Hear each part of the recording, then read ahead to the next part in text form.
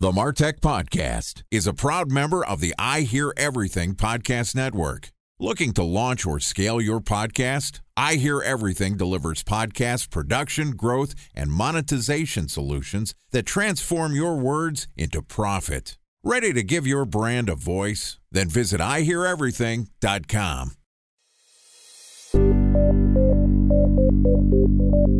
From advertising to software as a service to data. Across all of our programs and clients, we've seen a 55 to 65% open rate. Getting brands authentically integrated into content performs better than TV advertising. Typical lifespan of an article is about 24 to 36 hours. If we're reaching out to the right person with the right message and a clear call to action, then it's just a matter of timing. Welcome to the MarTech Podcast, a Ben J. Schaap LLC production. In this podcast, you'll hear the stories of world-class marketers that use technology to drive business results and achieve career success. We'll unearth the real-world experiences of some of the brightest minds in the marketing and technology space so you can learn the tools, tips, and tricks they've learned along the way. Now here's the host of the MarTech Podcast, Benjamin Shapiro. Welcome to the MarTech Podcast. Today we're going to discuss how to use technology to up your content marketing game. Joining us is Corbett Drummey, who is the co-founder and CEO of Popular Pays, which is a creative collaboration software that makes it easy for brands to work with content creators and influencers at any scale. Sporting a community of over 60,000 individuals with a robust search engine and a suite of relationship management tools, PopPays uses data to report on the work of creators and influencers to maximize efficiency, reduce cost, and seamlessly execute your influencer and content production strategies. And today, Corbett and I are going to talk through why content is like oxygen for brands. Okay, here is my conversation with Corbett Drummey, co-founder and CEO of Popular Pays.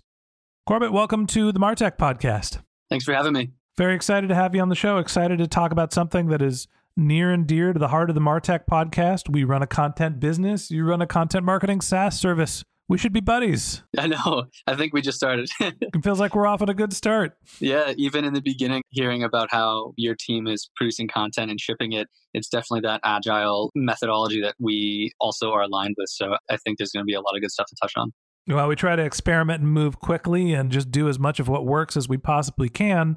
It's how we moved from a once-a-week show to a 5 times a week to now a 7 times a week publication, and we're spreading out to a couple different podcasts. But you work in the content space as well, helping people work with influencers and improve their content syndication. Talk to me about what Popular Pays is first and foremost, and then talk to me about how you view the landscape of content marketing today. Actually, I might flip those because the landscape of how it exists today is analogous to what you just talked about, where in the past, brands maybe only needed a commercial a quarter. They were producing a small amount of pieces of content that went out to the masses across really centralized channels. And over time, it followed the same process that you talked about, which is going from increasing that frequency. You went from once a week to 5 times a week to 7 times a week, and then multiple podcasts. Brands now, over the last 7 years, they've gone from just a couple of commercials every quarter to cut all the way to today. They've now not only just need an Instagram photo every couple of days, but maybe Instagram stories every day and content across multiple channels like TikTok, etc. So we look at this as a content explosion. Content is now oxygen for brands, but it's almost a content crisis because our old models of creating content are not a fit anymore for how the landscape is. So the first thing that sticks out to me is when you talk about content, you don't mean blog posts. You're not talking about writing. When you think about segmenting content into the multiple formats of media, talk to me about how you think of what the definition of content is. Content, there's these main buckets of it, writing, as you said, photos and static images, and definitely a huge shift to video that we've seen on the internet.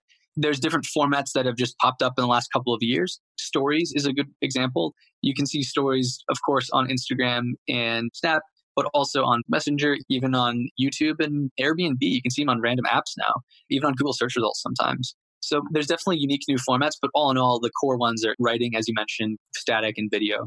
So we kind of bucket things into that, but we look at social content as one of the primary places that we try to help because that's just where a lot of the explosion of content creation has happened. So your PR rep reached out to us and said content is like oxygen for brands. It is not just something that is a marketing vehicle. It's something that's necessary for the success of your overall business. Talk to me about why that is your perspective. Yeah, and we can look at this through the lens of there's both organic as well as paid and other types of content. But as a brand, it is oxygen in the sense that it's how you interface with the world. So you need content not only for your Instagram page, which is now like your website. And of course, you need content for your website too, for all these organic and owned channels you have. But even for your paid channels, probably the best ways of advertising are across things like AdWords, but now definitely paid social. So even if you're a brand new company starting up, you need content for your website and Instagram channels, and you need content for your like paid social and other advertising. So we look at it as something really core to a brand, as core as any other business function, because without that, you can't really survive, especially as a consumer brand. It's really hard to survive without it. I think the takeaway here is that mostly consumer brands are becoming more narrative driven. Businesses are not necessarily focused primarily on price and product differentiation, but the story behind it. So delivering the message of your story is fundamental to doing lead acquisition, to doing customer acquisition, to doing revenue acquisition. And that's why the content is like oxygen.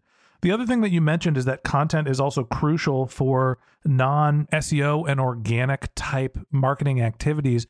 Talk to me about how people are using content in their performance marketing channels, and why is that an increasing trend? This one's huge. So although we've had people use our content creators to make everything from a billboard in Times Square to in-store menus in a retail spot, where we see this definite spike in this explosion is in using it for your paid channels. So as an example, whether you're a B2B company, like maybe I sell insurance to a specific type of company, and that's a hard advertising thing normally, or if you're a consumer company, which is easier, there are these big platforms, whether it's digital ads or especially places like Facebook, where they have amazing ad targeting. But one of the things that everyone's realizing now is the more content you have, the better the performance is. So no matter what type of company you are, you can have a video editor stitch up an ad unit for you and boost that to the right target for you and drive leads back. So again, whether I'm a B2B company, I can just get a quick edited video, boost it out, get leads back, and that's super powerful. But beyond that, it's continuing to get data back and get learnings back and edit your content and just get that agile process going. So you're feeding the data back from your ad campaigns and making your content better over time and higher performing. It's a whole new way of looking at marketing that's really fast, really agile.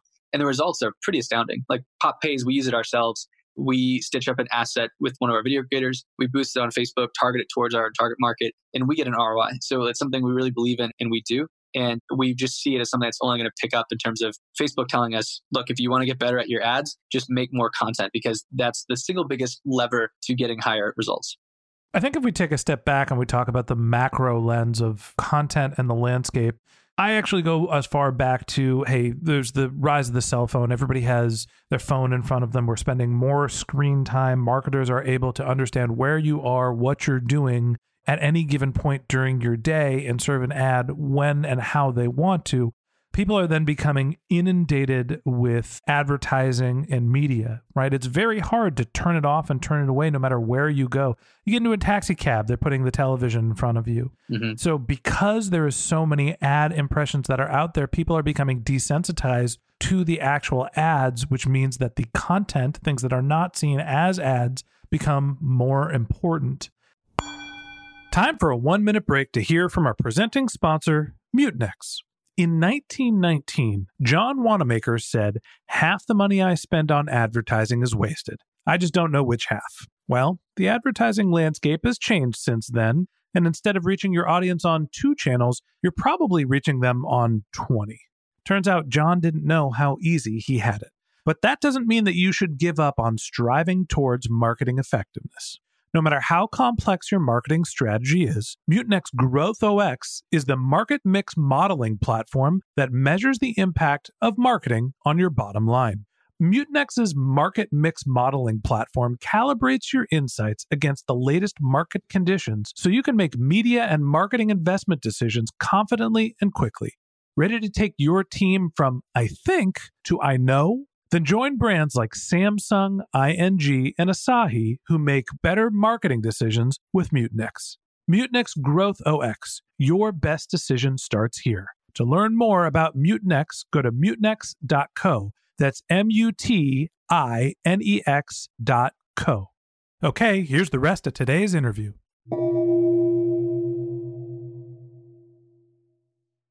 A special thanks to our presenting sponsor, Mutinex. Ready to take your team from I think to I know?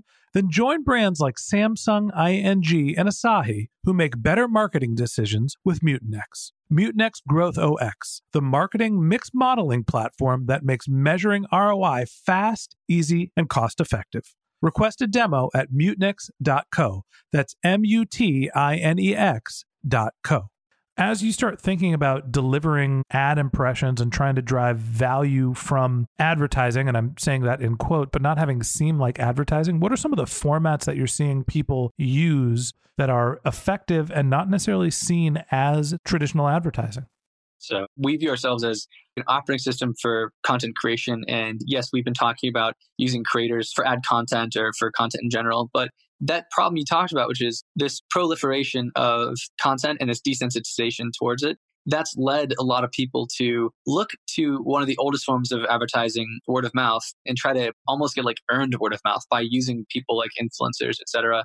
And influencers, they don't always work. It's really tricky. You have to have the right strategy to get them to work. But when you do get it, it's really powerful because it can break through this desensitization because it's not coming from the brand. People in the last 10 years have been getting better at tuning out brands because of the trends you talked about. So some strategies have been around brands making content that's not so obvious as a sponsored ad, where it's, for example, let's say you make a really engaging podcast that's sponsored with a company that's very native to the format. So those do really well where it's like branded content, as well as things like just getting an influencer to talk about some product on behalf of that brand. So we found that native content and sponsored content that's not just an ad unit, as well as like influencer marketing, can both be powerful ways to break through. You know, it's funny. When I looked at PopPays the first time, my instant reaction was, okay, this is going to be an influencer network. The idea being that there are people that already have connections to large followings, and they're going to talk about your brand to the people that they already know. It's actually a little different. You're not necessarily an influencer platform. You're a content creator platform. I know I asked this in the beginning and you went into the landscape, and I appreciate you focusing on what content means, but tell me about your approach to the actual content production piece. Where are you having creators being used in-house, and where should you be outsourcing the creation of content? As you mentioned, primarily, we're this software for collaborating with content creators, but also influencers, because many good content creators today have a following, as you said. I typically use the phrases influencer meaning someone that's valued for their audience, whereas a creator is someone that's primarily valued for their content. Where we try to come in is to say, hey, you need to both have tools to find and connect with people and vet them, as well as tools for collaboration, and then finally tools for tracking, like building up a library of content as well as tracking the results of posts. And we've just basically seen that as the content kind of crisis has continued and the levels of content required by brands continues to rise every year, we need more modern tools to facilitate the content creation. And we just have had a lot of people over the years come to us because not only are these creators making awesome content, but you might as well have them post too if they have an audience. So I'd say almost all of our campaigns involve brands tapping these creators for both their content and a post. But a good quarter or so of them are just content only, maybe more than a quarter. So talk to me about some of the metrics that you're using to evaluate the content creation process. We've talked about why content is important, how it's changing, where it fits into the advertising landscape. You can go find somebody to create content for you. How are you evaluating what you're paying, what the value of that content is, and how do you work it back to an ROI?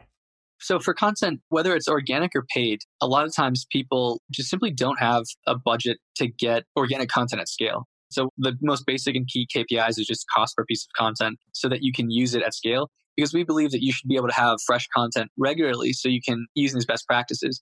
But beyond that, for paid, you want to be able to use these editors and creators and make a piece of content and see that it's moving your cost per acquisition or whatever your conversion or KPI is. You want to be improving that. So what we love to see is, number one, people come to us for not only just scaling their content and finally getting a price per piece of content where they can have content regularly. But then we also like to see them use these editors and take their previous metric, let's say it's cost per acquisition or cost per lead, whatever it is. And when they use an editor and make a new piece of content, that cost per acquisition goes down.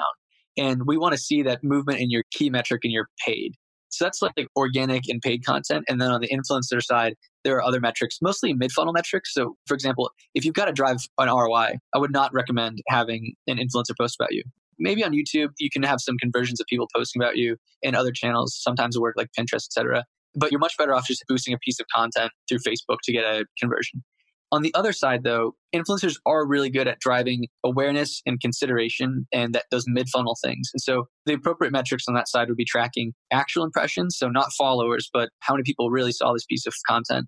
As well as we provide certain brand studies to show, did this campaign move the consideration of your product? So with a control versus exposed method, we work with partners like RFC Group to measure, for the people who saw your ad, do they have more positive brand affinity and consideration in these metrics? So again, you need content, so you should be working with creators regularly just to get enough content at the right cost. You should be using creators and editors to make assets that get you the right cost per conversion for your paid, for your direct, lower funnel stuff. And then for your mid funnel stuff, work with influencers to drive awareness and consideration, because you can change your opinion about a brand over time. Old Spice wasn't always this cool brand.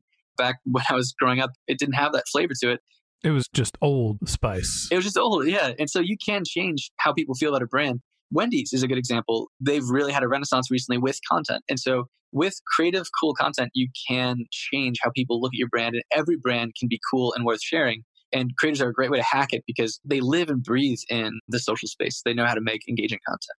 I think that's great advice. I think content is becoming increasingly more important. And then there's a couple components of that: finding the right format of content, finding the right creators to producing it, and then finding the right metrics to evaluate whether that's actually working. And we're going to continue this conversation and talk about just that. So that wraps up this episode of the MarTech Podcast. Thanks to Corbett Drummey, co-founder and CEO of Popular Pays, for joining us.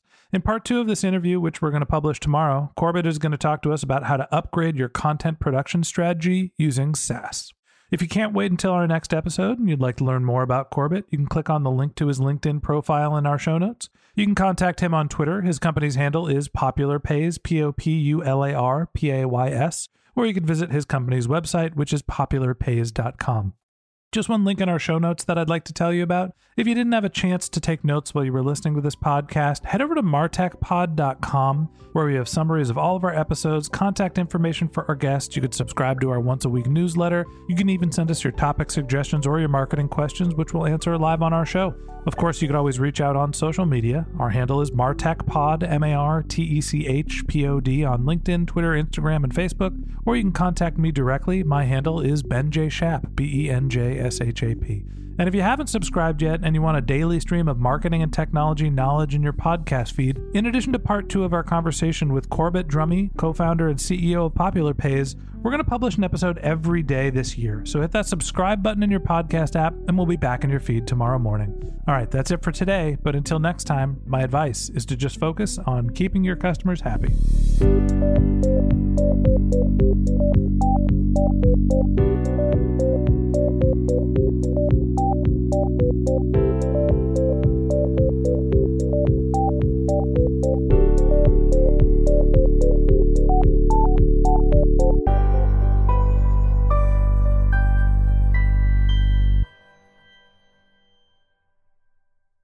Thanks for listening to the MarTech Podcast, an I Hear Everything production.